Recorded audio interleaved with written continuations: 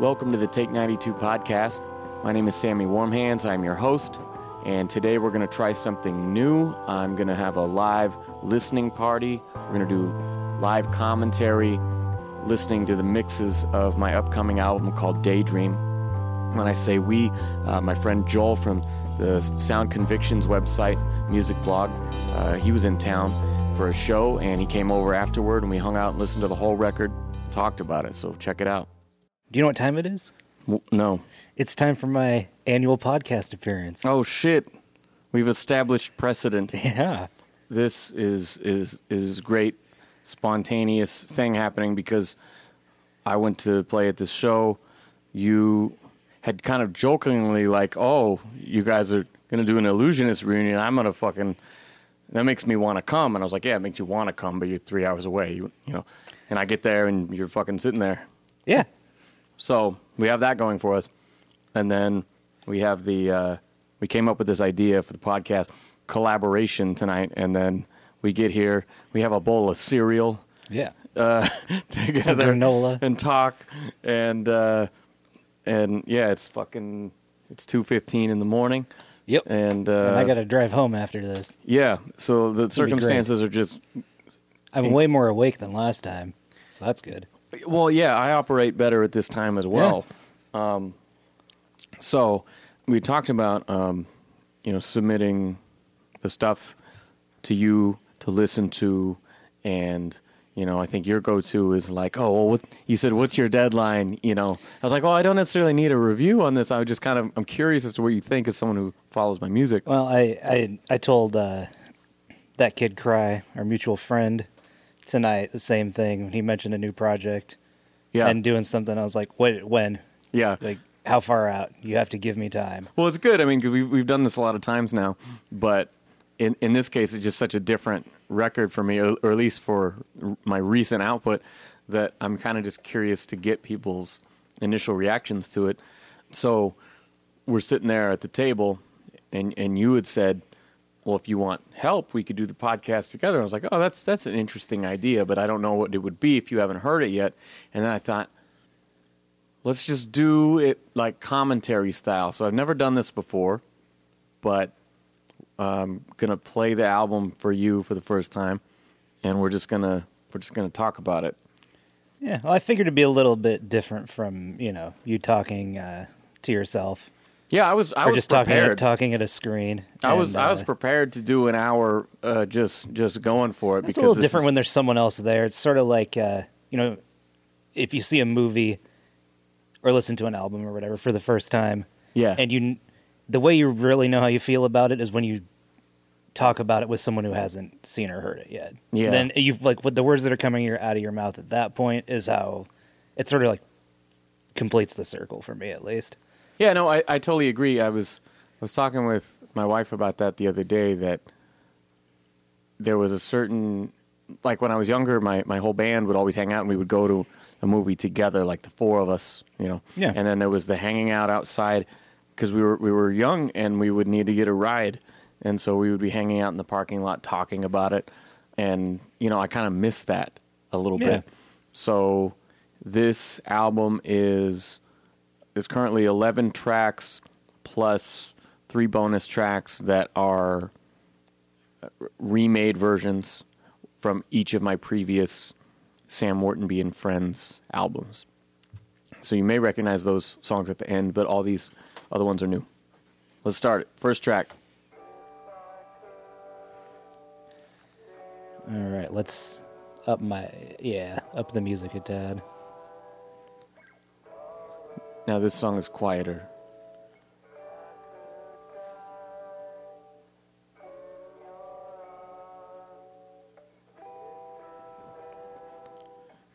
Because it's meant to be very lo-fi sounding.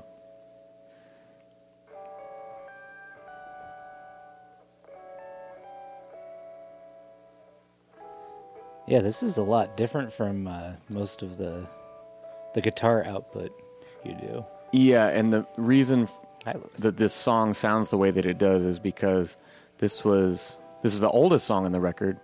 It's from 2007, and I liked the sort of sloppy vulnerability of the original demo, and so I just decided to render it through some plugins because I didn't have the master files, Yeah.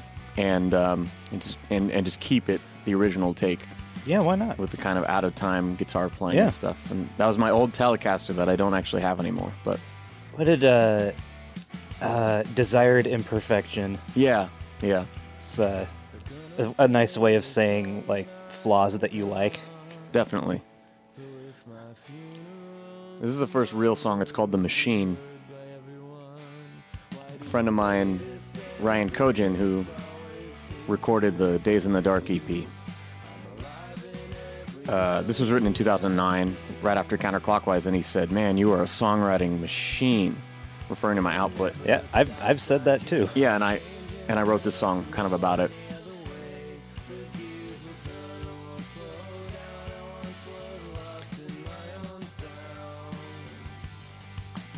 And a lot of these are originally, I would demo them.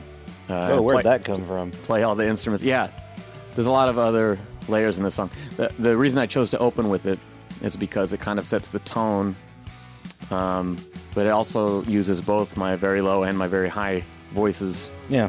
And the all falsetto oohs and ahs, going on.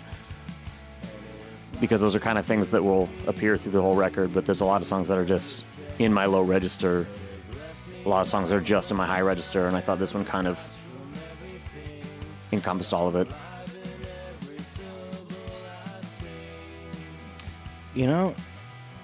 This reminds me of so many different bands that I can't think of. I can't put a name to. This song, for me, I can hear was the greatest influenced by John Frusciante from the Chili Peppers, because I really have been significantly affected by his music, and I think that For a long time, if I recall. Yeah. Back in like 2003, when Shadows Collide with People came out, and I realized he had solo music. Right after that, he put out 6 albums in a year. Yeah. And so I was just floored and just enamored with his output. And so you can definitely hear the influence on this, whether in the guitar chords or he's the one who got me into things like Beach Boys and Queen and a lot of these vocal textural things that I first heard on like Chili Peppers, By the Way. See, this part is what I would have expected out of you for this song. Yeah. And really, we wait until the crescendo on that. Yeah. And actually, I'm really proud of some of the arrangements on this song, because like this one in particular, have the little key change for the bridge, and then the big oohs and ahs thing happening. There's a lot going on. Then we're in singing in the higher register, and then come out of the key change, and because it resolves on G, and I go back to the original low chorus a cappella. Now this one, What's it called? is called Unconditional, and listen to the lyrics.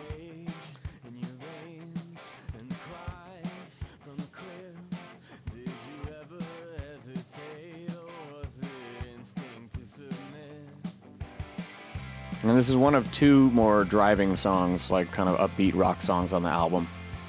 And this one's about something I read in my mom's diary from before my parents got divorced. This makes me think of a... did you hear Sex, Love, Rock and Roll, the Social Distortion album from like 2003? No, I'm not too familiar with their stuff. So Mike Ness, the singer, started going from writing these kind of like punk ragers to like getting a lot more personal. Yeah. And this makes me think of some like his songwriting style. Yeah. A lot. Yeah, this song, I went through like a 3-punch cycle of bad news last year, and it was my grandma died, my other grandma died, and then I found my mom let me read through some of her old journals from the divorce for this documentary I was working on about addiction and kind of what my family had gone through.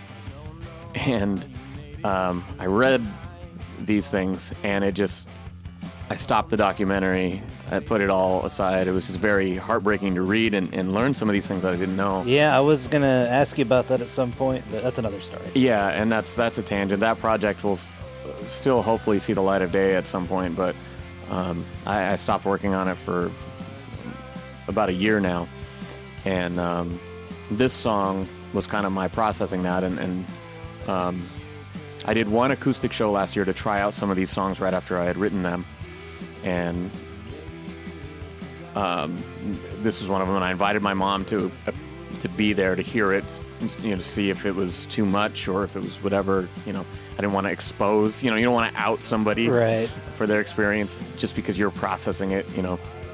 And I was able to write the first verse from her perspective of being attacked, basically, and the second verse through my dad's perspective, who was under the influence of various things at that time in his life, and using a lot of the same phrasing and wording, just changing the perspective. And so first verse and chorus is hers, second verse and chorus is his, and then kind of resolve it here at the end. But as much as it was also processing it, it was kind of me giving a thank you to my mom for the things that she did to get me and her out of that bad situation and into a much better, more privileged life, really. Yeah, I'm psyched to hear this one, Yeah, full volume. without me talking over it. No, this is good though. Yeah, and like that way- this little thing, like layering the verse over the final chorus, like these are a lot of little like songwriting or production tricks that I've wanted to use for years and years and years, and I've got to use a lot of them. Whether it's key changes or layering or callbacks or whatever, it's been really fun to put that stuff together. Last thing on that song, Unconditional, I gave it to my mom for Mother's Day right after I finished it. Aww. And she was really excited that she's like, not only is this song like cool because it's about me and whatever, but from when she heard it a year ago, now it's a full-blown like catchy rock song, and she's like, this is actually the kind of music I listen to. So I had that going for me. So far, what you told me about some responses you've had to the few people who've heard this is yeah, basically this it's is just Eric Munch, my it's essentially mentor. This is essentially a pop album. Yeah, and I didn't really see it necessarily that way. It was just a lot of my different rock influences, but I think I might have come to that after a few listens. yeah. This is why it's good to talk to other people about it.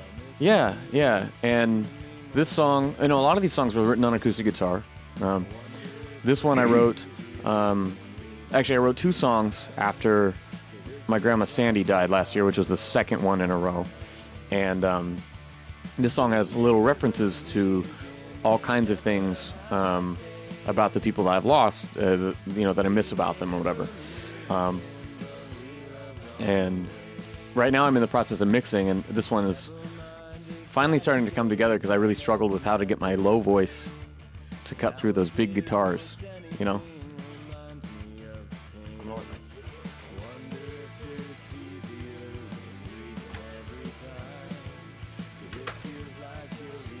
Yeah. Excuse me. Yeah, there's I'm hearing a lot of Social Distortion That's interesting. in this album. I think it's funny, Or like a lot of Mike Ness anyway, because some of it reminds me of his solo stuff, which is very kind of Appalachian folk. oh yeah, and this is the oriented. first guitar solo, but I definitely wanted to do a little bit more of that on this one. Just little simple things that add to it. They follow the melody in a way, and just add another dimension to the song, another thing to the sonic palette. And you're saying so far all of these songs have big 3-part harmonies on them. Yeah. That was a nice short one there. And then this one is probably the biggest deviation. This We're is full-on Johnny encountering Cash. one of those Fugazi situations here again, where you listen to a lot of people who listen to Social Distortion. Exactly. And Cash is one of my biggest influences, period. And so I've done a couple of these things, but not much. And this one's specifically about being at my grandma's funeral and looking across the room at my grandpa, who's standing there alone. I lost one of the sides. Oh, it'll happen from the just the cable Oh, sucks. there it is. Yeah, but yeah, just looking at him and having that realization that, like, you know, we're all headed there at some point. Yeah. This won't last forever till it's only me or you. Like, it's just that, and I'm looking at all my family members who are on the pew with me in the church, and it's just, you know, that realization that, you know, I'm This is a mortality song. yeah, it There is. seems to be a common theme here. And that's a little bit of the, like, hitting 30 and starting to realize, like, you know, I've lost people before, but it was always like fucking years and years apart. Now it's like bam, bam, Yeah. bam. It's like, oh, this is only going to keep happening with greater frequency forever now. Uh-huh. You know, and that was something I really dealt with last year.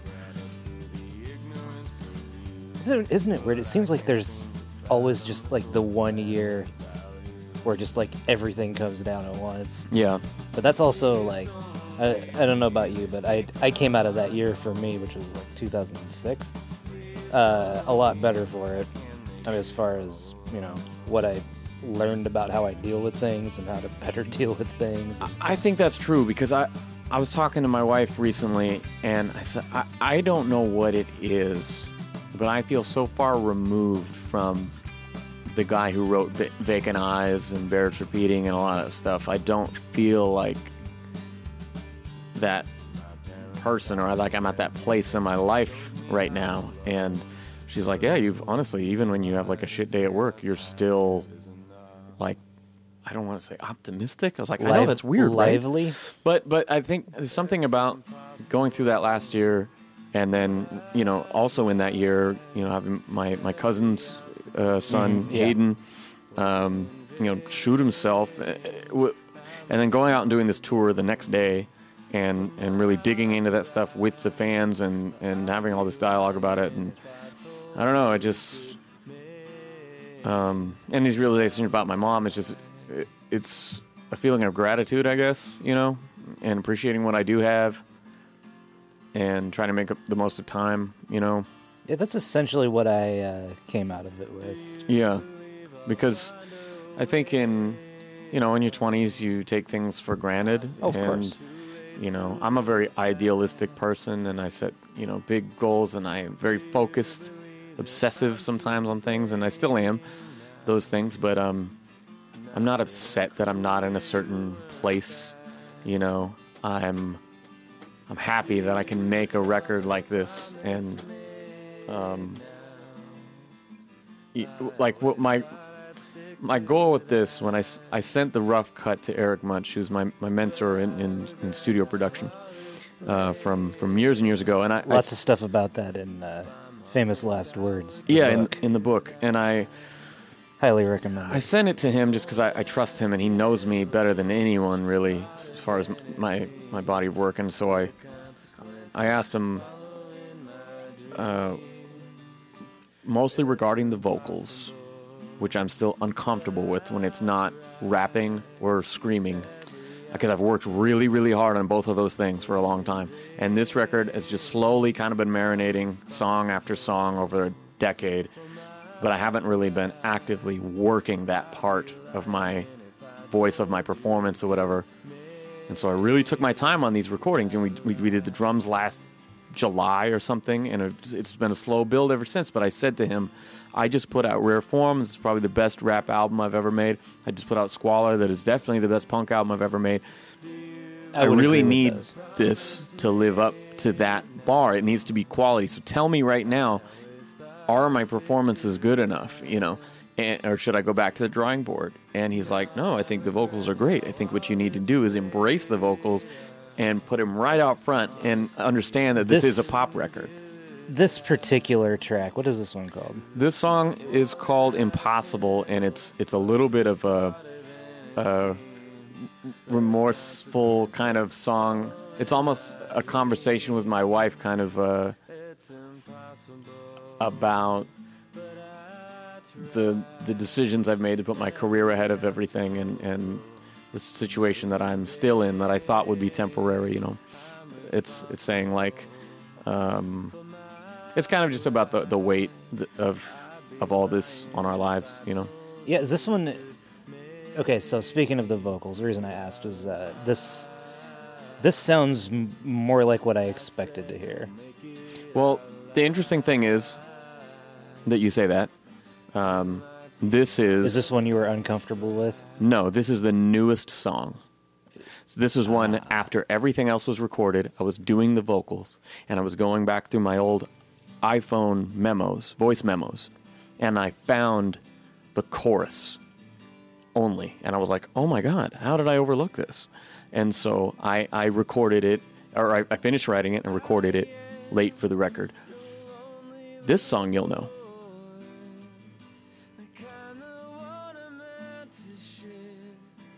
Okay. Yeah, sorry, it took me a second. Catch it? Yeah, this is Compact 56. Song's called Surface Wound. Whoa. And this is from 2002. Yeah. I first recorded it in 2008 on Stolen Songs, the original. Compact 56, Yeah. for context, And was a wonderful punk band Yeah. from Eugene/Portland. and they definitely gave me a big leg up when I was getting started. And this song always meant a lot to me. And I remember just many times this song, like... This is a really interesting direction to take this. Yes, and I like I've it, never though. done this version. I've never done a full band version of this song, which is why it appears here again. The drummer for this whole record is... Oh, I began to say this about the machine.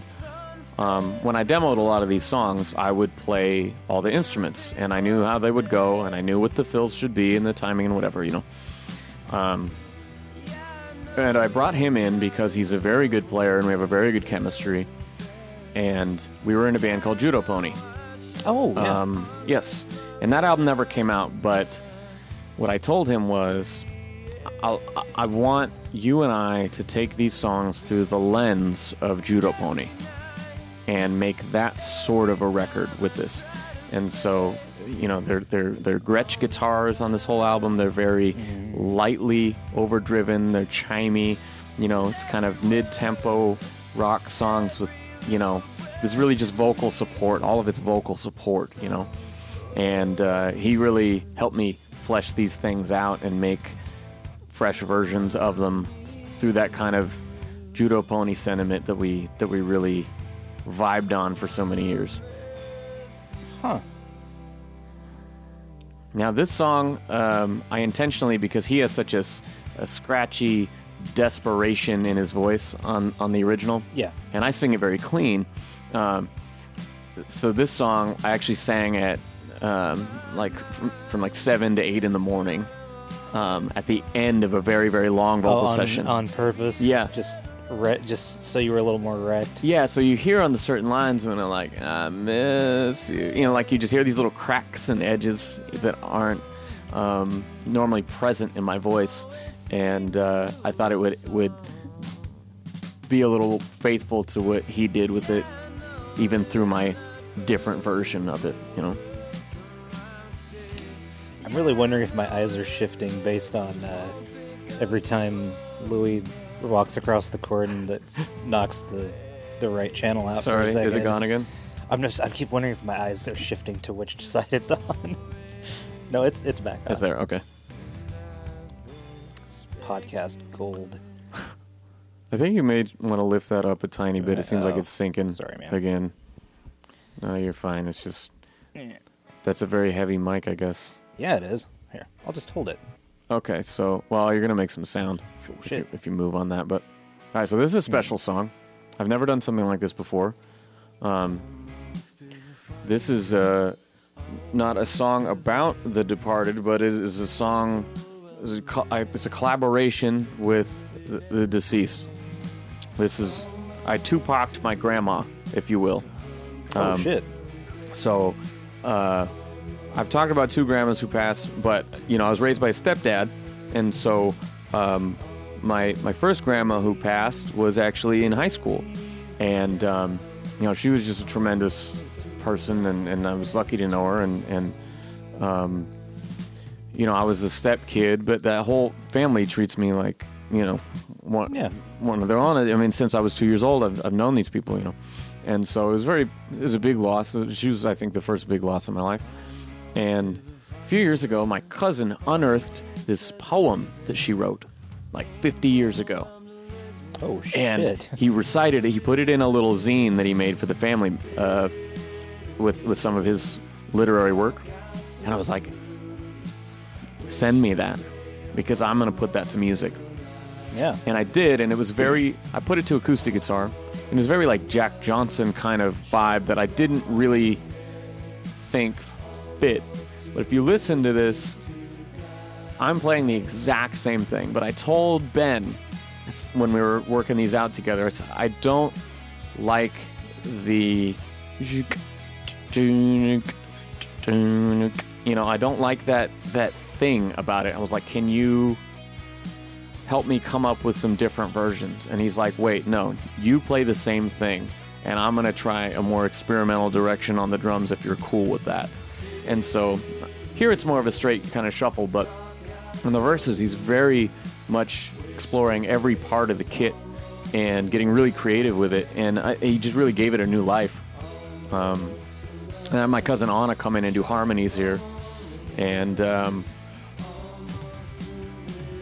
I think it came out as just a really nice collaboration overall. And I told my uncle about this song recently. I said, hey, do you remember the poem Grandma Jean wrote called Almost? And he started reciting it to me. Oh, shit. He's like, yeah, I remember it well. And I'm like, well, I made a song and it's finally finished. I'm really happy for them to hear it.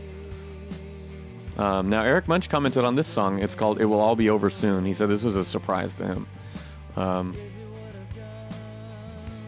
If you will, it's the only political-ish song on the record. But it's very much a conversation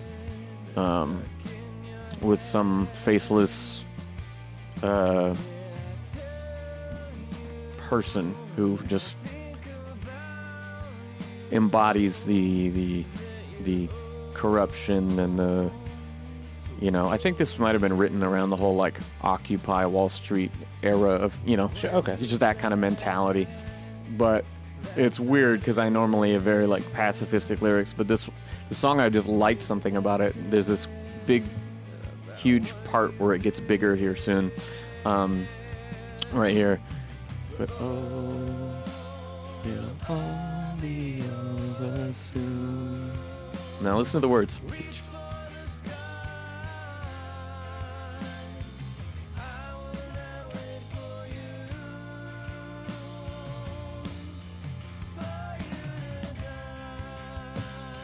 I'm literally saying, reach for the sky, because I will not wait for you to die. So it's pretty grim, especially coming off of these other songs that were kind of mourning the loss of people. But I just thought it was powerful imagery, even if I don't necessarily think that way. No, it works. And again, it's very like me having a discussion with a person. Well, it was a choice to service the song rather than and it's also like Sam's bullshit. The song has very interesting chords. Like when I was coming back to record this album and learning the demos, I had the most difficulty figuring out what the fuck I was doing in that song. Because through a little distortion, I was like, I've never used that chord voicing before. Like, I don't know what it is. But eventually I figured it out, and it came out pretty cool. This song I'm thinking of using for a single. It's called Draw the Line. That's the other more kind of upbeat, hooky song.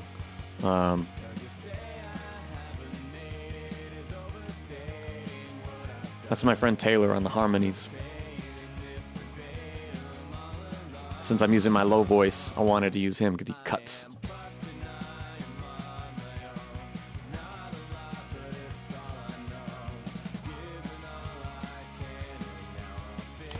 This reminds me of one of the early songs on Counterclockwise, like one of the first three. I don't remember which one. It sort of has it has a very similar feel. Interesting. Yeah, this one also has a couple interesting chords in it. I wrote this after doing the John Frusciante Stolen songs a couple years ago, because in doing that I had learned a couple new chords, and I remember that timing because I was writing this song completely separate from that.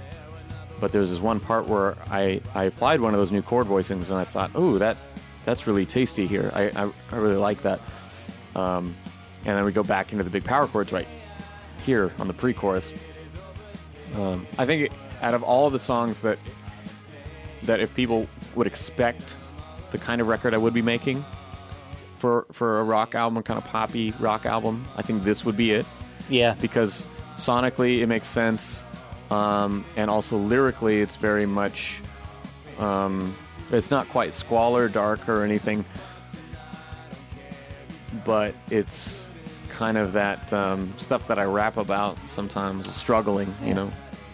It has your aesthetic to it. Yeah. Little key change, bridge thing. Now, something worth mentioning is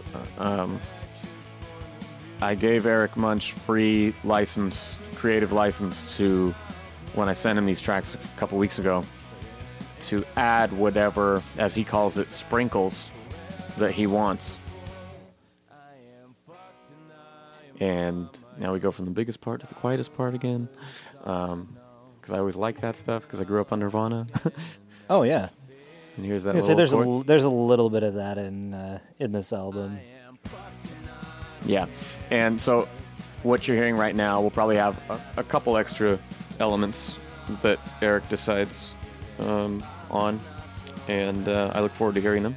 And here's a little key change, and then on the repeat, Ben chose to do a little halftime thing on the drums, which I really liked. Right here.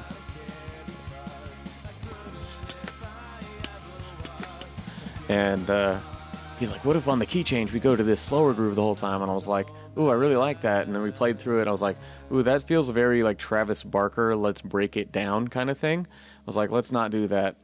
And we played through it one more time. I was like, you know what? Just do it for one bar or like, you know, one phrase. And then it actually added a lot to it, I think, for the ending. Sure. Now this is the title track. This is kind of my masterpiece, I feel like. I've been sitting on this since 2009, and I recreated it for this, so I'm going to talk less on this one. Have you given up on life? Is it just your time to go? What will become of the family you will leave behind alone? It's a slow build. I'll leave it at that. What are you hiding today? I wanted to use this for a single, What do you feel in your blood? but I thought with the short attention spans of the internet, You tell me you've tried the best way to sell this song is to sell the album and let them hear it in context. Yeah. Because it's 4 minutes but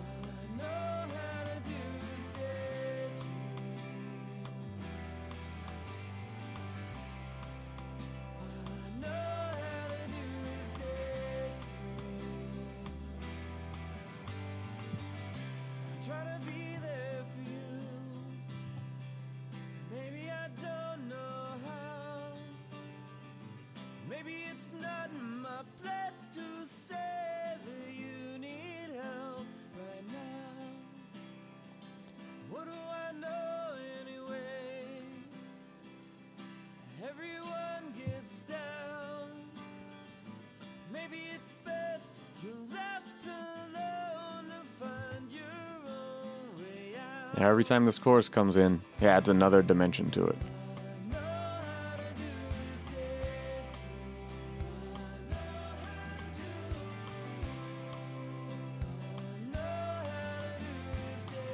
Now here's where it gets interesting.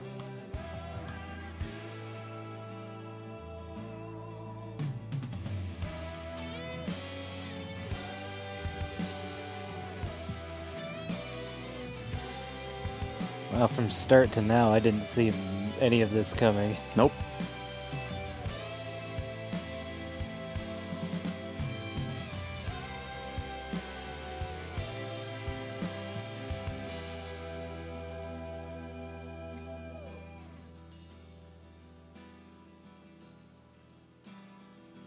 Haven't given up on life.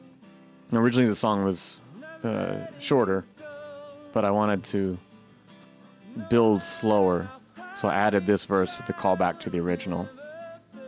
But this guitar part was originally there too. I always liked the double Yeah. guitar vocal things. That's Me another too. one I'd always wanted to do and never had a good place to do it. Yeah, no, this is working perfectly. Okay, now chorus is coming back and got yet another layer to it.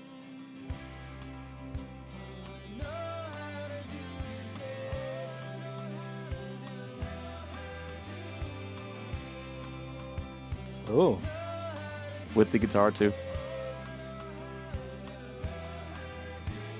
And seventh. That last one is the type of thing that you'd get a text from me like 2 months later, of like, I just caught that. This is a song you can get lost in, just as a listener. But I probably wouldn't have, I probably wouldn't have caught that last extra vocal layer, So that song, or just tangibly anyway. yeah, that song has a lot going on in it, and I was heavy into. This is right after Counterclockwise. Really, I was heavy into Queen and Pet Sounds, and I was listening to a lot of Beatles and a lot of Johnny Cash, and somehow it was manifested in this kind of folk. It's like 6/8 folk song that incorporated these elements of like a Queen and Brian Wilson, and took this unexpected turn, and I thought it was really exciting. I remember my stepdad, he owns this house, my parents do, where we've lived all these years, and he was over one day doing some yard work or some maintenance on the property, and I walked out the backyard and I was like, I think I just finished something really important. Would you come and listen to it? And I played him the demo, and all these years later I remember it clear as day, where he just goes, don't change a thing, it's perfect. And I was like, that's so, like, I felt so good, Yeah. I felt like he was proud that I came up with that. And I told him the other day, I was like, I finished this album and I can't wait to show you like the final finished like version, because I did change it, but I waited almost a decade to do it, and I made it better for it because it's a slow burn now. Before, that first little chorus went into one of those big guitar solo ooh and ah parts, and I was like, wouldn't it be great though if we just had one of those choruses with no backup vocals, no crescendo, it just builds up and then drops right back down, Big register change here in the song. Now this song is Struggle. This is from my first solo album, Sequel of Me, 2006, and I always thought it was just a really pretty melody, and that record had a lot of issues with the vocals because I was currently in vocal lessons trying to change the way that I sing to be better for that record, but you can hear it all over it, which makes it worse, unfortunately. And so this one I just really wanted to endure, because it's one that I've performed, my acoustic shows to this day.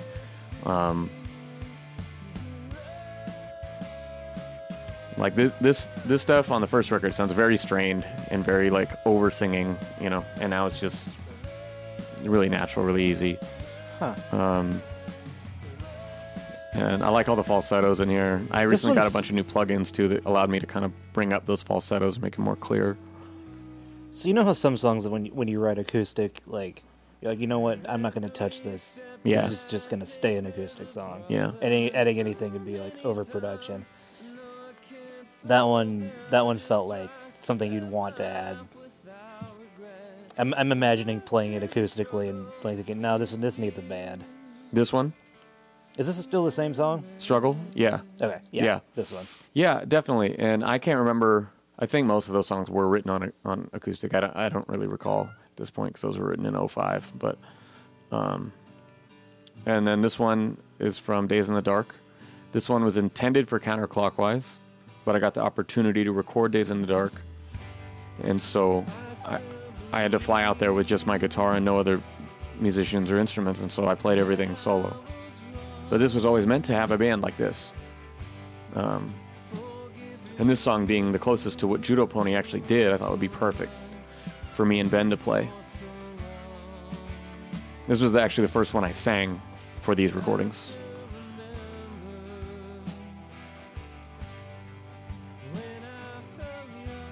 I've had a couple people tell me that this song, like at shows when I would play acoustic, that this song meant something to them, or this was their favorite song of mine or something, and I always felt like it deserved a better shot. All the songs were so new when I recorded them, it was just... They hadn't been road tested yet, you don't know the ins and outs of it yet. Some of these songs, you notice I sing very, very softly. Mm-hmm. And that's the way I get the best control out of my voice on some of these, I have a strong low register, for those country cash songs. I have a stronger high register that can belt them out. But in the middle, I know that that's my... it's not my strength, and so I'll sing it with a much softer touch and try to control my air a lot more, and it just makes everything a lot cleaner, I think. Don't mind me over here yawning. It's not the music. Yeah, it's your couch. I blame your couch for last time. It's pretty comfy. That's Ben Arp's couch, fun fact, from This Day's End. Boy, yeah, this thing you just sink into the floor. It's super comfy. Normally don't do 3 a.m. podcasts, but... Nobody's on my schedule. That's true. Anytime you ever feel bad about going to bed at 6 a.m. or whatever. Yeah. You'd be like, well, it's nice. I can Joel's text going you. to bed at 11 in the morning. I like texting Evan when I'm going to bed and he's getting up for work. It's like, oh, it's 5:30. I bet I can send him this lyric I just wrote. And I'll get an instant response. That song, you can hear, has a tremolo on all the guitars, which was a thing we did a lot in Judo Pony. I wanted to use it on that song in particular. Now, this one's from Counterclockwise, but we had an acoustic guitar, upright bass, a guest vocal and a harmony, and no drums. And I don't know why I did that at the time, but I always regretted it. And so I wanted to do a fully produced version of this song as well. Because I think it got strong verse lyrics, especially. This makes me think of one of the first things I thought of when I came across your stuff, which was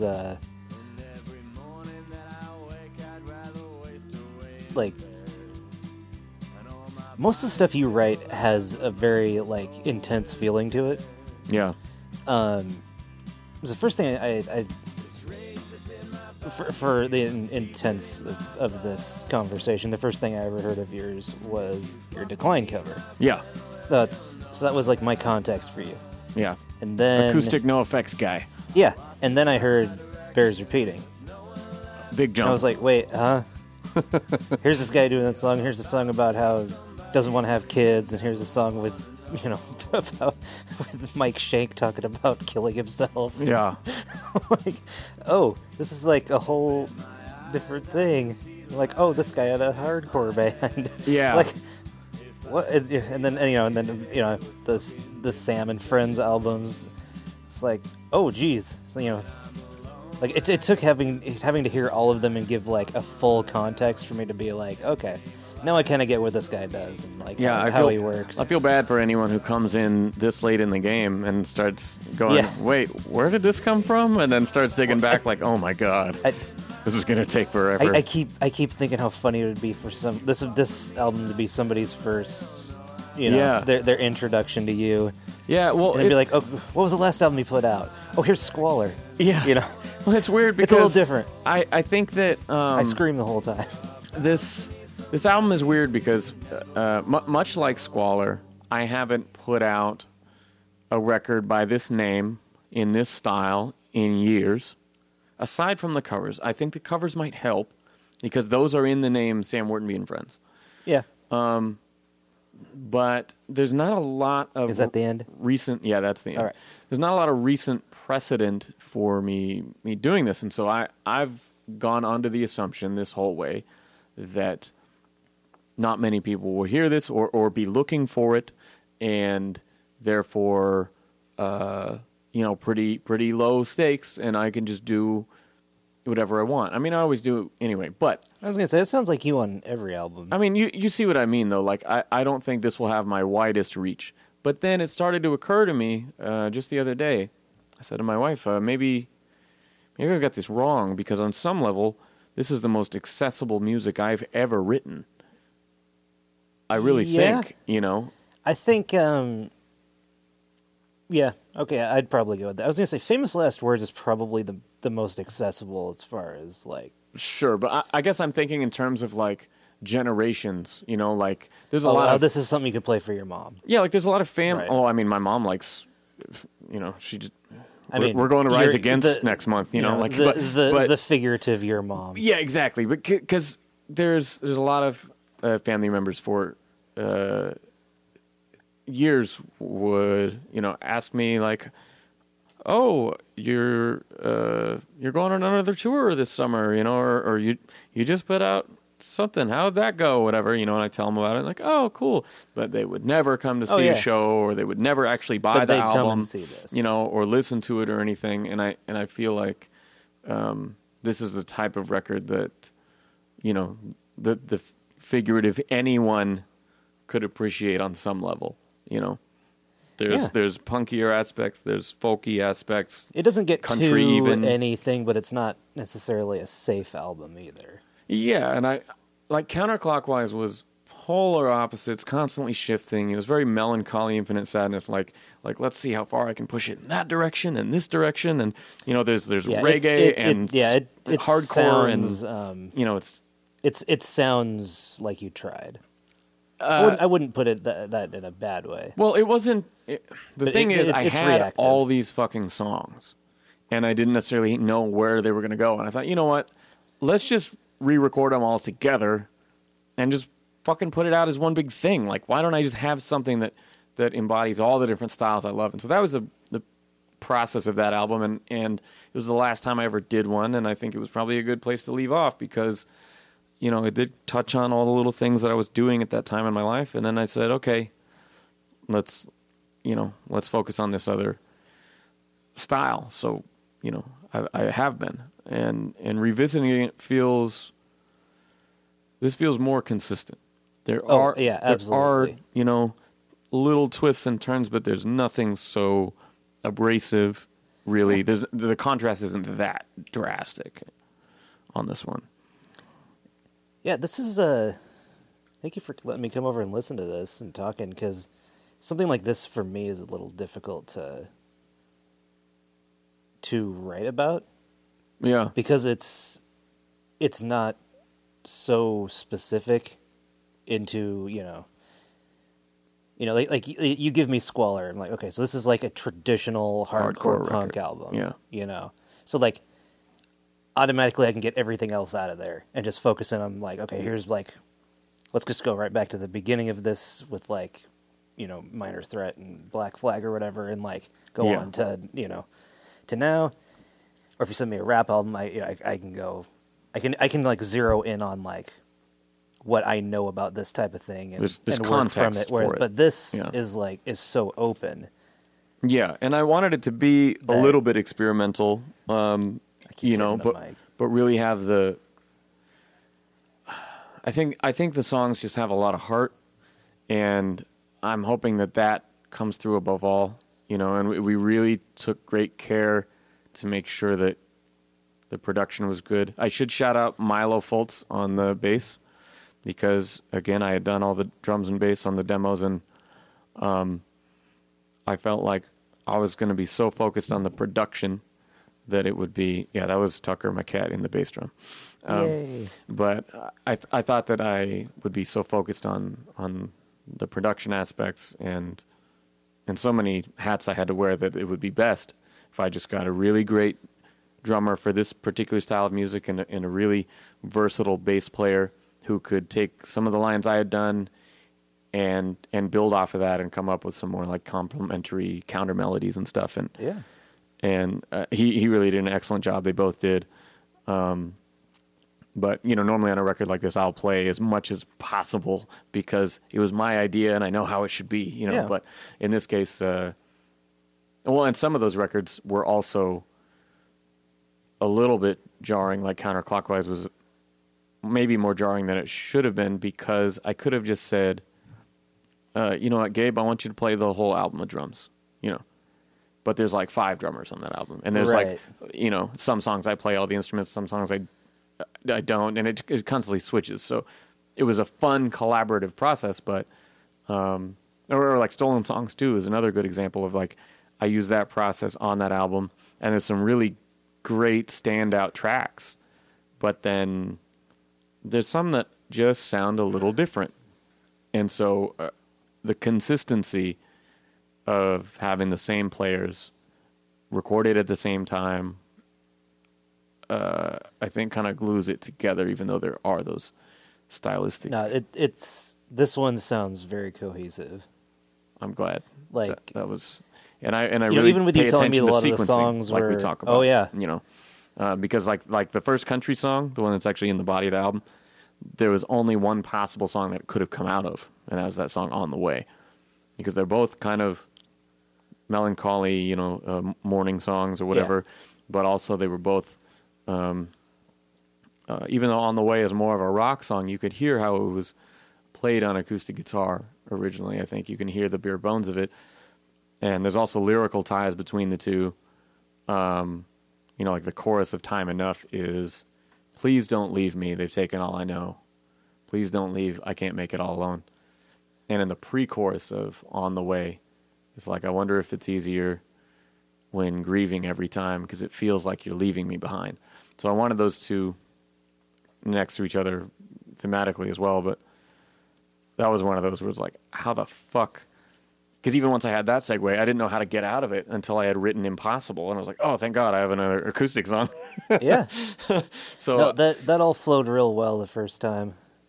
Sweet. From what I can tell within my, between talking. yeah, and I the know it's low- not like the most focused listen. No, this is. but it's But see, this is a cool experiment yeah. I'm because I I guess- haven't heard it. I've done a listening party one time. For Stolen Songs 2, I had some friends over, like the people who played on it, and just some friends of mine, and we all listened to it and hung out, and that was kind of neat. But I've never sat down and done like this, Like one-on-one immediate thing. feedback. Yeah, it's kind of fun. But yeah, that's the record. I've got all the artwork done. Just It need looks to great. finish the mix and.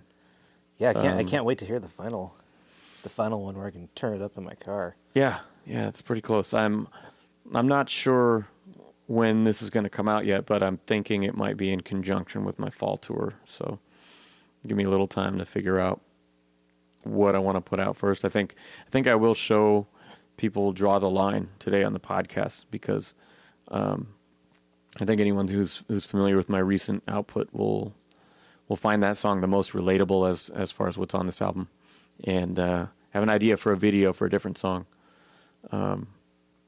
as well. So we'll see how it plays out. I'm still kind of putting it together. We had the Polarities release today. Oh, man. For That- Cerebral Cortex. That was something. Yeah, You want to hear something fucked up? sure.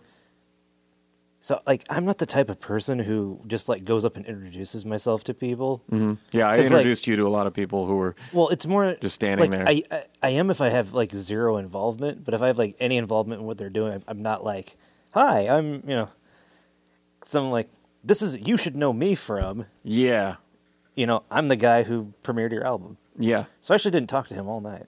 You didn't talk to Cerebral? No, not at all. Really? No, I even sold a couple of his albums. Oh, Because no. I was hanging out back behind. I introduced you to like KI and I didn't introduce Yeah, you to him. no, I didn't. I'm just not the like. What am I supposed You to? should have say? told me. No, I didn't know. so next time. That's fucking funny. Well, I was just thinking like That's what- totally but, something like, I would okay, do. but like put yourself in my position. No, I Like, get having it. somebody. I have somebody fully you've understand. never met. Like, how do I introduce myself there? No, I totally get it. I totally get it. It'd be odd. I mean, just tonight, an old friend of mine who used to host a weekly, at Diablos. His name's Julian. He comes up to me and he's like, "Hey man, I've been here all night. I saw your set. Like you keep walking past me," because he's kind of near the Yeah. hall to the bathroom. And I was like, "Oh, sorry, man." He's like, "We're doing this cipher thing at my place again. We're gonna barbecue. You should come." I was like, "Yeah, thanks, man." But like, I don't go out and do things. I don't Yeah. like to. You're a homebody. Yeah, and I was like, "Man, really though," because it was kind of hanging in the air, and there was a silence, and I was like, "Yeah, really, I like to see my friends, at shows or when we're working on a song together, a record, or podcast or something. It's hard for me to get to those sometimes, and and he kind of looks at me. He's like, there's not going to be a lot of people. It's like it's invite only, and it's just our friends, man. It's just us. I'm like, yeah, I know. I mean, like last time, like I was home. I could have gone, but I was like, these songs aren't going to mix themselves. I got to work on this. I'm more comfortable in here. And he's like, dude, really though, you should come and recharge your batteries and we all rap together and maybe you'll get some new idea and you'll go home and write that song. And I was like, yeah, not everybody's batteries recharge. it's a that pretty way. good idea. I mean, he's right though. I do like seeing, my friends in these situations, it's just a matter of getting there. Well, I have Usually. my skate friends Yeah. who don't know where I live. Yeah. Who I've known for 20 years. Never met my family. Yeah. We just call each other and be like, "Hey, it's Sunday morning. Let's go skate." And that's I've cool. never had a meal with them. We tonight's just a go great skate example. together, and that's our relationship. And we can not see each other for 5 years, and it just goes right back to where it was. Yeah, and that's awesome to have that. And I feel like I have even become that way with people I was closer with, at some point, because I'm just so set in my routine. But even tonight is a great example because anytime I have a show that's like a one-off local show, I'll be eating dinner on my couch and going, why do I want to leave this? I don't, there's nothing about putting on my shoes and going outside and driving across town and going to a big noisy place where they serve booze. And none of this sounds like I don't want to do that. Is he pissing? Yep. Oh my Totally is. God. Oh my fucking God. Lewis. I can't fucking believe it. Fucking asshole. Jesus Christ. Just piss in the studio? Oh my God. I gotta fucking stop, man. You ready to wrap this thing up? I'm sorry. Oh, hey, no worries. Okay. Hey. So, anyway, appreciate you listening to the record, talking with me about of course. it. I do want to touch on the event tonight, if you don't mind, real quick. Oh, absolutely. Tonight was the last of a 5-year run that the Architects had, hosting shows at a local club called Lucky's. And it used to be a weekly called Private Stock. And 2 years ago, it turned into a monthly called Second Nature. And it's really been just a great home for anyone, local artists of all levels and experience, and touring artists of all sizes and experience as well. You can catch little guys out there like me coming through from different parts of the country, or we've hosted Abilities and Blueprint and Micah 9 and Open Mike Eagle, and Yeah, man, I'm really glad I was able to make it to one. yeah, it's just really been a special place, and tonight we had a lot of people that, as I said to you earlier, my first rap show was in 2008 at the Samurai Duck, and there was the Architects, there was Lomo and Asol and MacNut and all the Overflow crew that had the cipher at that time, and then it moved to Diablos, and then this thing lived on for so long here at Lucky's. It's just been a privilege for everyone involved, and for them to allow me to participate in the way that I did, where if they ever had a great headliner coming through, if they had Dark Time Sunshine or something, they would call me up and ask if I wanted to play. And, conversely, if somebody had hit me up and I was bringing somebody through, I could always call them and they would say, "It's all yours. You got it. Do whatever you want to do." And it was just, it was a great thing, and we needed it. And I'm sad to see it go, but it was a great night and a good farewell. Yeah. The cherry on top that got me to drive down here was little Illusionist reunion set. Yeah. That was really cool. I never thought I'd get to see that. Yeah, that was, the other day we had the 4-year anniversary of Death of a Salesman. Just popped up in my, I have reminders on my phone of when each of my albums came out. Yeah. And I thought, fuck, it's really been a long time since we've actually played a show. And I thought, well, I'm just going to be trying out some new songs. Maybe I'll ask Evan if he wants to get together again and do a song or two. And when we got together, it was just like, ooh, let's do this one. Ooh, let's do this one. Ooh, let's do this one. And before long, it was like, okay, let's do 6 songs, and I'll just do 3. And Perfect. So we did a very ill-heavy show tonight, but I think it was fun. I still got to try out a new one in the beginning, and then wanted to start reintroducing myself. And then, for anyone who didn't know, maybe scratch some heads like, what? That's an Illusionist song. And Yeah. Evan's over there. And just bring him up during the break. I thought that was kind of a fun way to do it. It was cool to play some Death of a Salesman stuff. And we even went all the way back to Death Proof. When we were going through beats and Capital Still came on, I was like, oh, I'm not down with some of the stuff I say in this song, but if we don't say fag, I think it's a badass song. Like, let's just do it. And so we cut out the word that I've learned not to say. And then, it's got that great mic passing thing that one mic, one man, one word. Goddamn, this kid's got skill. These beats are chill. We're ill. Like, that whole thing was so much fun to do live. And we didn't do Ain't My Concern, which was generally the mic passing favorite. So to throw that one in there was really fun to play a good old one. And and then we tried out that new song. And KI actually came up to me afterward, and he's like, dude, like that is the direction. Like, keep doing that shit. Yeah. Like, Look, maybe the world needs a new Illusionist album at some point. yeah, man. I mean, we've Maybe in like 5 more years. who knows? We've got half a dozen songs that are recorded. They just in various stages of completion.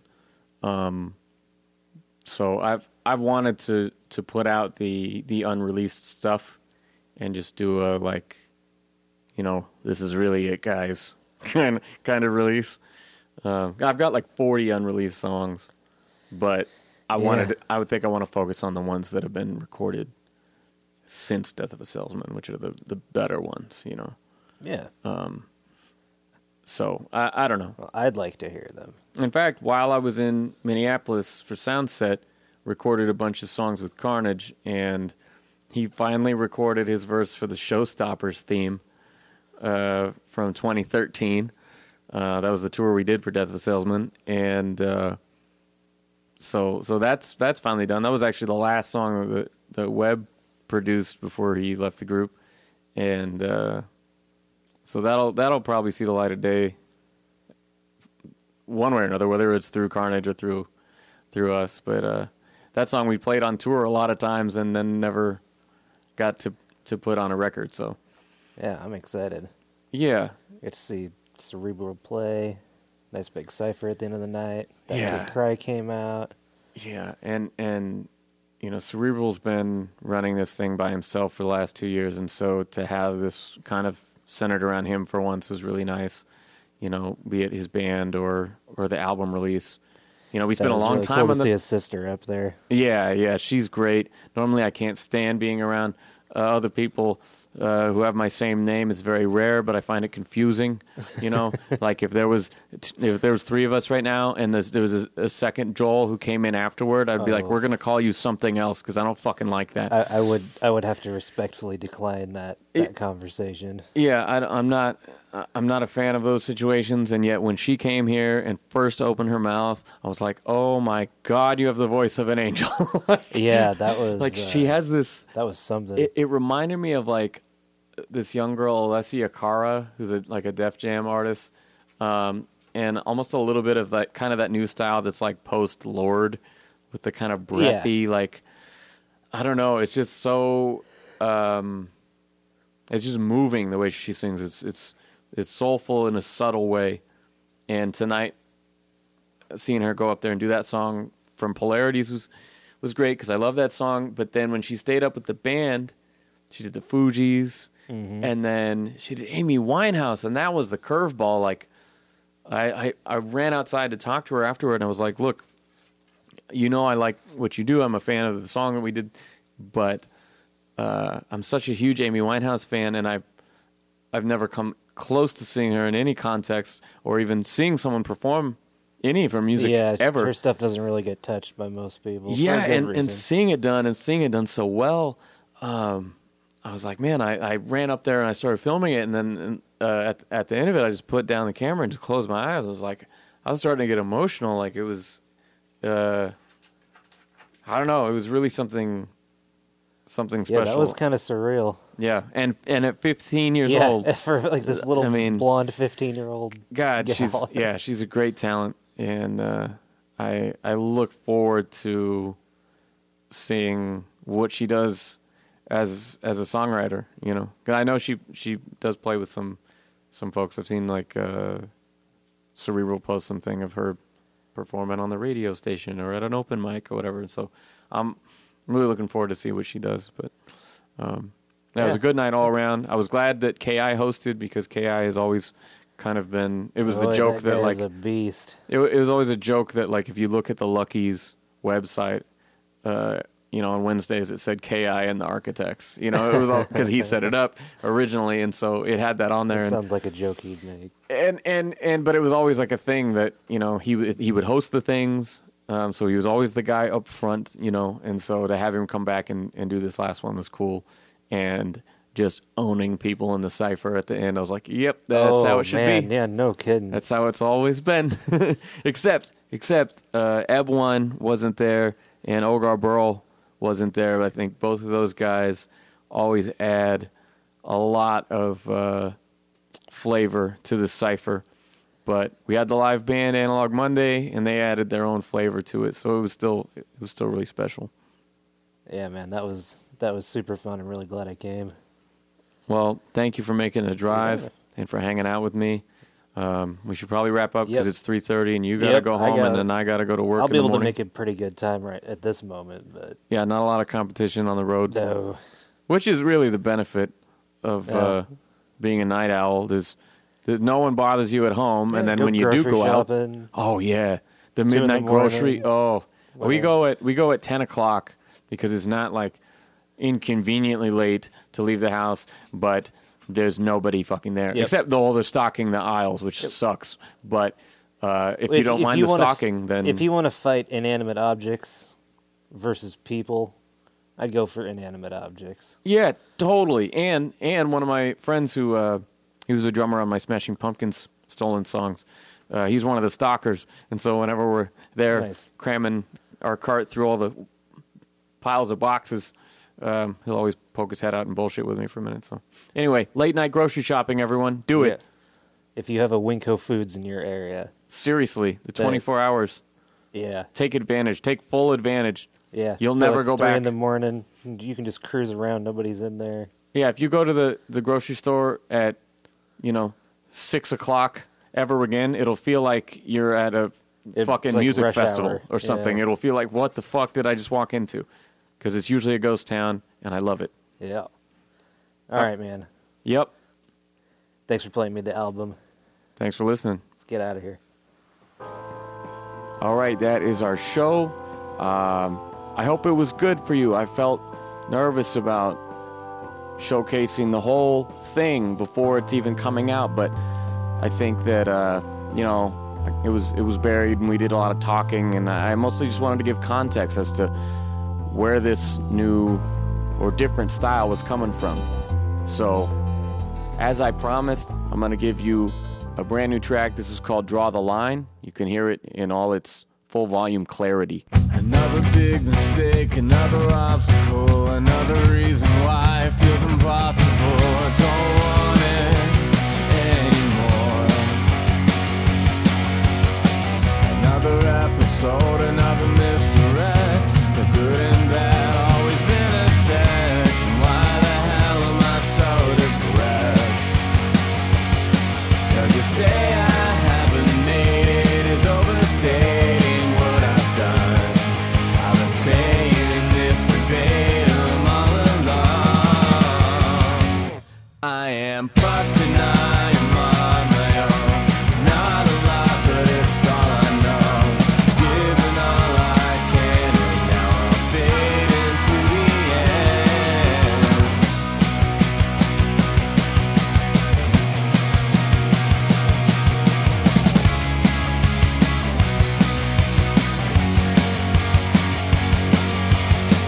Another suck it up, another second chance, another disappointment of circumstance. I can't take this anymore. Another almost there, another overlooked. The process also not nice. When do I just draw the line?